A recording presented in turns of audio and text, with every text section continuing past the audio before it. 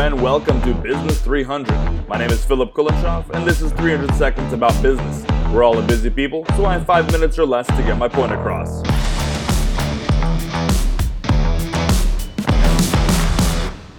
Okay, part 2. Last time we talked about 2 things to focus on to keep your employees engaged: meaning and compensation. Then we ran out of time. We have 3 more things to cover, so let's get to it. The third incentive, if you want to call it that, is mastery. I operate under the assumption that people want to grow and improve. Not everybody, of course, cares about that, and usually those who don't are problematic employees in other areas.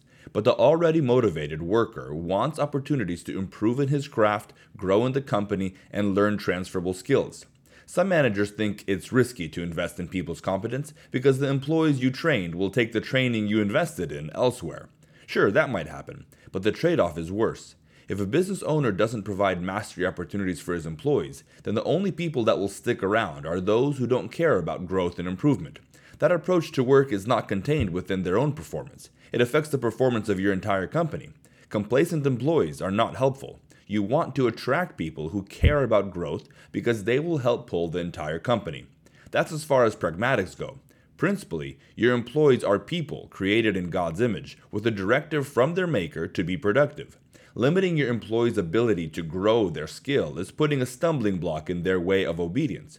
If you treat your employees the way you want to be treated, you'll create opportunities for mastery. Do you have a way for your people to grow in their skills?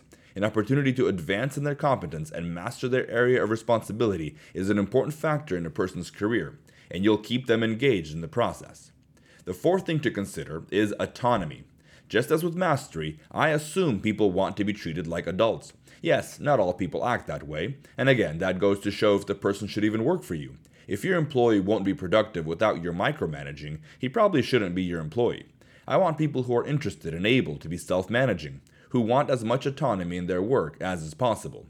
Yes, your business needs systems that employees ought to follow. They can't wing it at their jobs. That's not what autonomy is. But within the boundaries of a necessary and effective process, you don't want to be breathing down everybody's backs. You want to let people do their jobs, keep them accountable, and give them autonomy.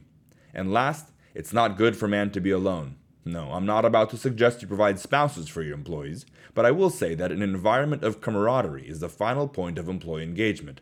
It sucks going at something all alone, no matter what kind of introvert a person claims to be. They might be quiet and awkward, but lonesomeness does not suit anyone.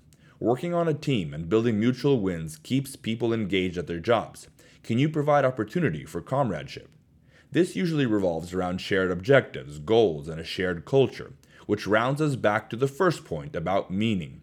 A shared sense of doing meaningful work together keeps all of us engaged at what we do. So, the 5 points are meaning, compensation, mastery, autonomy, and camaraderie.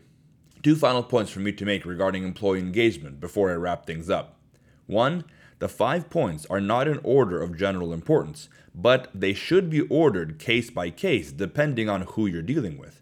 Different people value things differently. Some employees will care more about some things than others. Part of your job is to know what interests your people and align incentives with their interests. Know your people's triggers and give them what they want. And 2, keeping employees engaged is not about motivating employees. I don't believe you can effectively motivate anybody, but you can attract already motivated people and do your best not to demotivate them. So, know your people and keep these 5 levers at your disposal to work with them as they work with you. Building win-win opportunities is what employee engagement is about.